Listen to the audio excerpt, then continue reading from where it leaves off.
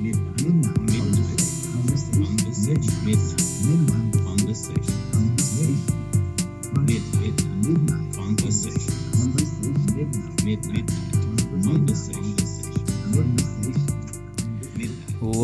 to Midnight Conversations. I'm Anand Ambikaraja. And I'm Stephen Banos. Oof, still got it, Stephen. Hell still yeah. Even after the hiatus, we're all on it. Hiatus. I like that word. Well, it's a nice word that says an absence of a period of time from what we usually do, which is this podcast. Listeners at home, if you've missed us, sorry, but we're back. We are. And we hope you're happy to have us back. Was that too early of a segue? Back straight into the paper. If you haven't guessed, today we're talking about happiness. The Signs of Happiness, I guess, would be the name of this podcast. Yeah, you're going to have to go easy on the puns, Anadin. It's been too long. Yeah, I'm trying to wean myself back into this. Yeah, I know. I've got to slow down. But Stephen Banos, how are you going? Yeah, well, I went over to Malaysia. Yeah, you did. Saw some things, did some things. That's right. Where'd you go? I went to Ireland and Italy. Saw some things, did some things. It was good. Yeah. For listeners, I think that Anadin's Irish accent has gotten stronger. Yeah, so Stephen said that to me before, so I don't know how true that is, but I mean, hopefully, I don't know if that changes the easability of listening, or hopefully entertainment goes up with accents. If all you can hear is send us an email, let us know, and we can redo the totally flashbacks to my holiday right there. It was perfect. I was telling Stephen Banos, he is sitting across from me, if you don't know him, and he is well known for his preparedness. So, Stephen and I, we get here on the dot, 5:30 p.m. We're here. We're ready, right? And Stephen tells me, hey, I got some milk tea. I got some food. Do you mind if I eat? I'm like, Stephen, go ahead. You've had a big day. I've had a big day, but you've got a big day. Let's just relax. I set up everything, all the equipment, the wonderful sound that you're hearing right now. That's set up by me. Stephen eats his food. And then I say, all right, Stephen, ready to go? He says, oh, look, do you mind if I just read through the paper? Keeping in mind, Stephen Banos is the one who sent me this paper. So, Stephen, how do you answer your crimes right here today with your lack of preparedness, your just overall disregard for the podcast? Still, your head's just out of it. I don't know what's going on. As you were saying that, I realized I told one of my colleagues as I was leaving that I had read the paper. That was just a blatant lie. I've just lied to myself. I've lied to you. I feel like this episode should really just be you answering for this crime. But, saying that, I do want to derail this podcast for a little bit, if that's okay. I know it's our first podcast back, and, things aren't running as smoothly. We're not getting straight into the paper. And we've had some complaints about that, namely from your mom. It's one thing I do want to talk about is something I found pretty cool. Today, we're going to be talking about happiness. And what made me happy was learning something today. So that's my segue into this fact. So at Journal Club that I have at my work every day, once a week, we talk about something interesting that we found. And I went in, and because right now I'm marking a whole bunch of papers for students who are finishing up their semester, I was interested into what are some of the biases that teachers have when they're marking papers. What are some, and there's some obvious ones where, if you know the student, then sometimes that can introduce bias. So then there's blinded markingness and all that sort of stuff that occurs. One thing that's interesting that I was taught in my master's degree when I was doing teaching was that your knowledge of a student can definitely influence the outcome of how you teach. And I wanted to know if that influenced how you mark. But I was interested in this, where was this study? Could I find this study? And I found it. It's actually called the Rosenthal-Jacobson study. And what they did was this. They got students in a California elementary school, and they were given a disguised IQ test at the beginning of the study. These scores, they weren't disclosed to the teachers. Teachers were then told, hey, look, some of your students, about 20%, could be expected to be intellectual bloomers that year, doing better than expected in comparison to their classmates, right? So they did this thing at the start of the year. The bloomers' names were made known to the teachers. So the teacher's like, all right, cool. Stephen Banos, he is not a bloomer, but there's, this other person, Anadin, he's a bloomer. Yeah, excellent. Got them on note. And then at the end of the study, all students were again tested with the same IQ test. And what they found was that those that were identified as intellectual bloomers were, of course, doing better than those that weren't. But the kicker for this study is that the ones who were identified as intellectual bloomers to the teachers were randomly identified. Didn't actually matter what their IQ score was. So this was a study that was massively drilled in within my teaching degree to say, look, your expectations that you have of your students matter. If you think they'll do well, they'll do well. And if you have this preconceived bias that, maybe they're not as good as you think, then you may pay less attention to them. You may give up on them quicker, all this sort of stuff. I looked up, tried and find this study. I found out this study didn't survive replication. Oh, wow, which means that other people tried to do it and they couldn't. And the reason for this was a few things. One is the IQ test that was done was not standardized. So it was like just the results didn't make sense from the IQ test. And also, what some of the effects that were found for some of the IQ tests that did make sense were thought to be due to a phenomenon known as regression to the mean. So what that means is that if you do well in something, then the next time you do it, usually you're not going to do as well. So let me give you an example. If you have a sports team, Golden State Warriors are a basketball team, which I saw were making news headlines today because they have lost 2 games in a row. And that's like the first time in a decade that they've lost 2 games in a row. And they're they're always in championships and all that sort of stuff. But statistically, this phenomenon makes sense because if you do really well, the next time you're unlikely to do as well. It's just the nature of things. And this occurs for a whole bunch of things. You can apply it to,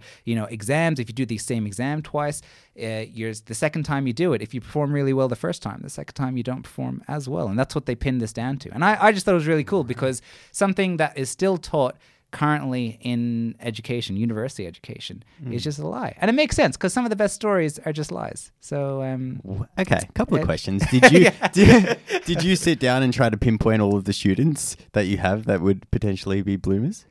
Within my marking. Within your marking, yeah. No. Okay. No, I was just looking up what are some biases that teachers have, and that was right. I just pictured you with a little card with the face of each student, just smiley face, picking them out, frowning face. Yeah. No, didn't happen.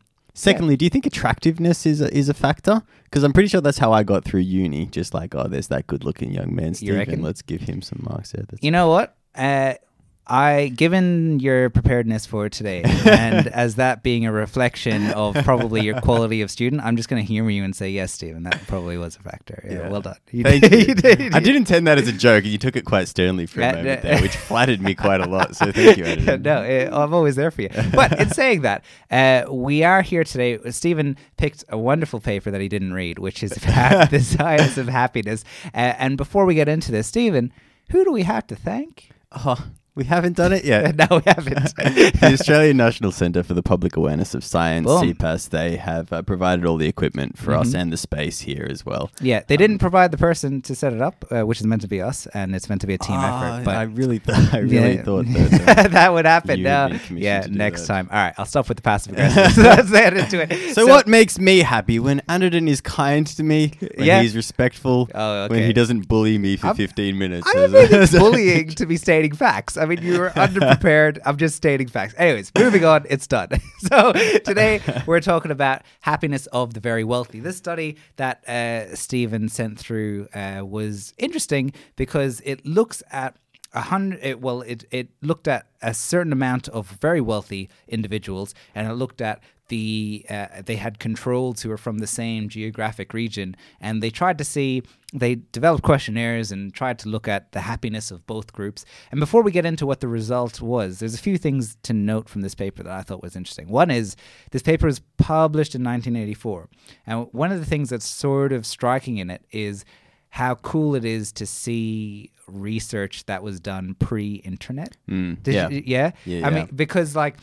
this paper, the way they did it was they sent out surveys and they waited for them to come back, and that's still done today, but really the whole way in which they went about everything was very sort of prehistoric. It's pretty cool. I mean, it's only 30, 40 years, and you can see what the difference is in how science has progressed so rapidly. I think a study like this could have been done very quickly and on a larger scale. And that's probably one of the criticisms for the study, is the fact that the sample size for the wealthy respondents is relatively low. It's 49. And the ones who probably responded to a questionnaire may have been more happy to respond. It could have biased the results, and that applies to both the respondents who are wealthy and the control group who didn't earn as much money but were in the same geographic location.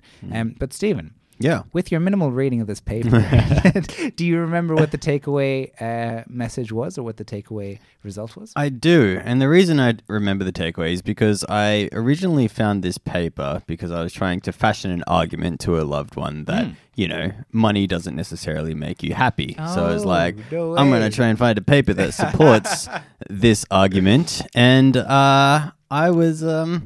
not what's the word? Not supported by not science. supported by science That's- here. yeah. So yeah, the takeaway is that in fact the wealthy group were quite significantly found to be happier than the not so wealthy. That's right. or I the mean, control group. they try to make the Yeah. argument that look, they are happier, but it's not as massively happy as we thought it would be. And those that are not as wealthy still have, some of them were still just as happy. But overall, yeah, Stephen, spot on. Like, Yeah. those that are happier. Does that do these results conform with your preconceptions? I mean, it was interesting. I mean, my preconceptions about happiness and money, I sort of had the conception which they criticized in their paper, which was my minimal understanding of it was that people who happiness is based within income based upon a certain milestone or a certain amount of money. So once you earn a certain threshold, then after that, earning more money doesn't really matter once your needs are interesting. met. And that's sort of a classic view that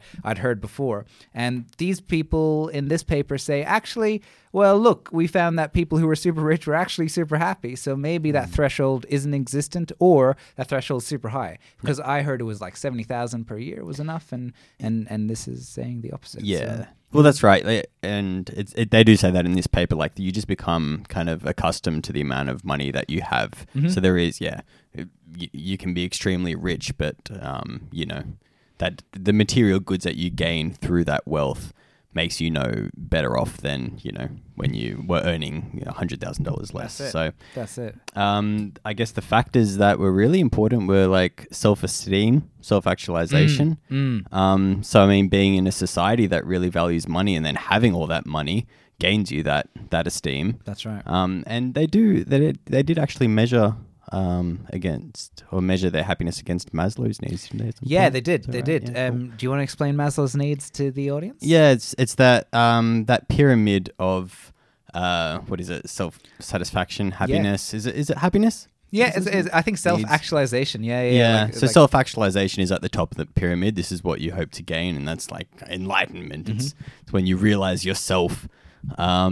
And then I don't actually the know basics is the fundamental. So it's like things that you really need. It says physiological, so food, water, warmth. And then above that, then it becomes safety and security. If you can imagine a pyramid, I'm going up each step, and then after that, it's belongingness, needing to belong with and feel love with relationships, and then esteem, and then it goes to the self-actualization being the last one. So they did try to map it against it, and it's interesting because any study that looks at happiness is going to be criticized because measuring happiness is extremely difficult. What is happiness? Happiness to you is different to me, is different to different contexts and different people.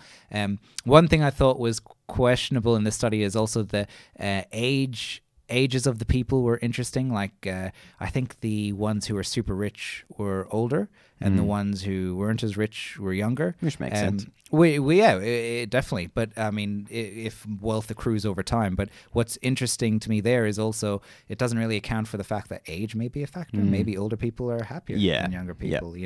They're more content with themselves. They're less anxious it could be generalizations, but it could be an effect there that wasn't really investigated. Yeah, that's right. Also, the concept of happiness to me is, it's not a great one. Happiness in general. Well, in the way that they're kind of trying to measure it here, because it's an emotion that you can kind of attribute to yourself subjectively, and it's fleeting. No one's happy for the entire day. No. Let alone a year or a lifetime. But isn't that the premise of like a lot of Buddhist teachings? Is that like feelings come and go, and so happiness, like an emotion, is not something like I think it's thought that you're meant to achieve eternal happiness, but really the end goal is this feeling of I don't know. It's not nothingness, but it's this ambivalence type feeling. Yeah, I may be or- completely misquoting a whole ethos of way of thinking, but I thought Yeah. happiness wasn't actually the goal of Buddhism. It's that idea that you're trying to, minimize the want or desire for that need of happiness. So I guess that's a good question, I guess, to put to you, is that do you feel like the goal in life is to try to get to that happiness state more often than an angry or negative state? No, not really. I feel like pain and anguish is kind of like it's going to happen. You're going to feel that at some point. So maybe the goal is to try to manage your circumstances so that when you are in that like really tumultuous period in your life, or multiple tumultuous periods in your life, you're able to manage those better, and move through pain quicker, I guess. Yeah, it's true. I mean, it's one of those things that's very hard to do, right? Especially it's easier to say when someone's going through a hard time. Oh, like try to do things to get through it, but really we do the things that are good for us usually when we feel better. Like when we're in a good state of mind, it's easier to like exercise and do things, but when things are harder, it's harder to keep those habits going. Yeah. So, but have you seen? Sorry, have you seen a movie? It's a kids movie. It's called Inside Out or Outside. I have. Yeah. Yeah. Great Do film. you remember? Unless I've completely misquoted it, but do you remember the premise of it?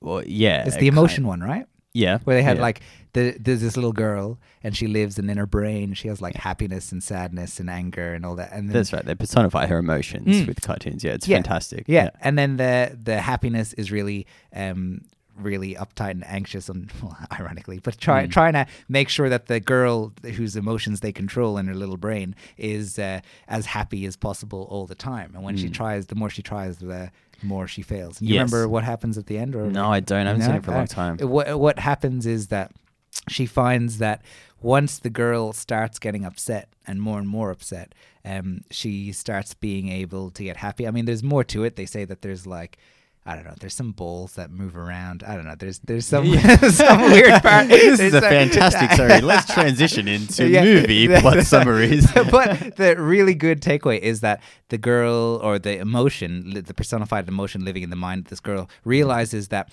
sometimes anger and sadness need to take over for happiness to happen after. And I was like, man, that is so deep for a kids movie. It was incredible. Yeah, I know a lot of people that cried throughout that movie. Yeah, I was not one of them.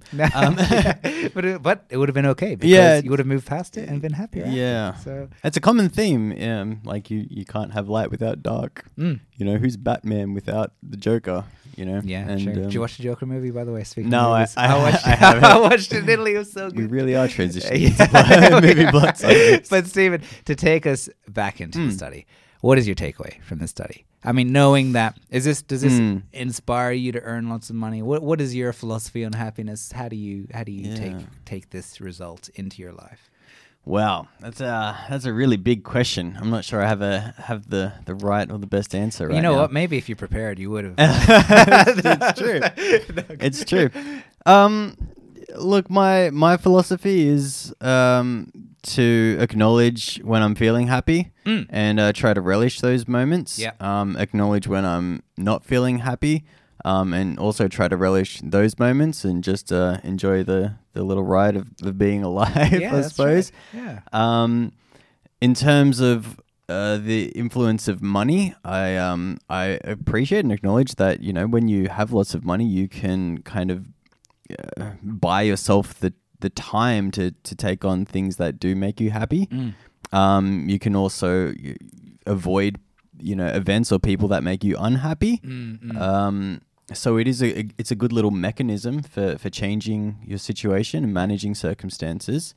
I guess just an example of that would be like if you're in a job with a really horrible boss, for instance, and you don't have that wealth behind you, then you're going to stay in that job.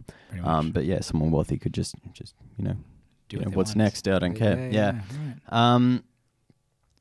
So look, money has its value, emotionally speaking. But that's not to say that it's everything. And manage your internal processes more than your external processes, and that might bring you wealth. There you go. Yeah. No, agreed. No, very very nice. I think the idea that money buys happiness, I think works depending on what you value. Because I think some people do value money and the opportunities that money brings, and I think it can buy happiness, but it depends what your values and your motives are for obtaining that money. Like if you want to provide for a family, or if you want to, help others, like I think money can provide means to do that at scale. So and if those are the things that make you happy, I can see how money fits into it, and I can see why these results are the way. I mean, in saying that, questioning the results in themselves because of the sample size and a lot of other factors, but I guess the merit of them rely on that interesting fact on what is happiness and how does that relate at scale. So like identifying what makes you happy is what will allow you to be that, and whether it's something to achieve or not is like a massive discussion as to whether I think it comes down to matching your behavior to your values. So I mean, if you value family and friends, and you think that making money is how you're going to achieve that, but you're spending all of your time trying to make that money, then you're actually not behaving in line with your values. But if you found a way to make the money without using up all your time, and you can actually buy that time to spend all that time with your friends and families, then I suppose you've achieved that. So 100%. No, win the lottery, but then that's been shown to What have you heard of that in terms of winning lotteries? I've heard that it's not always what people think it will be. It's true. I think because it attracts a lot of negative attention, negative ramifications. But when I was in Ireland, by the way, a guy won the lottery, the local lottery. It was like $200,000. Did you know what meet he him? did? No, I didn't, because it was the day after I found out. He did the most Irish thing. He went to a pub and put the bar tab on himself and invited everyone in the town down. And it was awesome. And maybe that made everyone just a little bit happier. So would have made him happy. Yeah, exactly. So it's just pretty he cool. wouldn't have remembered it. Yeah. So I think the takeaway message is, find what makes you happy and do it. Yeah. Do you have a deeper takeaway? Are you burning to share your inner wisdom? No, You're always very happy, Anadin. I am happy. I mean, my happiness stems from perspective. It's just that I know what I have is good, and it hasn't been always earned. Things and just like the where I am born, and the opportunities given to me are by location and just pure luck. And so as a result, I'm that perspective allows me to be happy, and not only that, it inspires me to take action and actually help others to be happier if possible. And I mean, it's a cycle. Like when you help others to be happier, it actually makes me happy because I see what they've achieved as a result. And so it depends on your philosophy. It doesn't work for everyone, but it depends on, I think perspective is a big thing in trying to understand what happiness is for you. So is that wise enough for you? Yeah, that's wise enough. Cool. Awesome. Nice to know. Nice to know. Happiness is subjective. If you wouldn't think you'll never achieve it, then you never will. So. Yeah, that's true. Exactly. I mean, what did the Beatles say? That sounded like nonsense. Didn't the Beatles say all you need is love, or is that Rolling Stones? Yeah, those are Beatles. Yeah. See, they didn't think happiness was important. They who are they to tell me what I need? True. Hey, did you watch that Beatles movie, by the way? It's called Yesterday. It's really good. I did Check actually it out. watch it. It's good, right? Yeah. It was awesome, yeah. You only like it because the guy in it looks like you a little bit. That is super racist. It was actually. All right. But in saying that, we'll wrap up. Thank you very much for listening, and we'll catch you next time. Before Steve gets carried away. Yeah. Thanks, everyone. Thank you. Bye. Bye. Check out Yesterday, by the way. It's a great movie. Thanks for the lift, Jordan.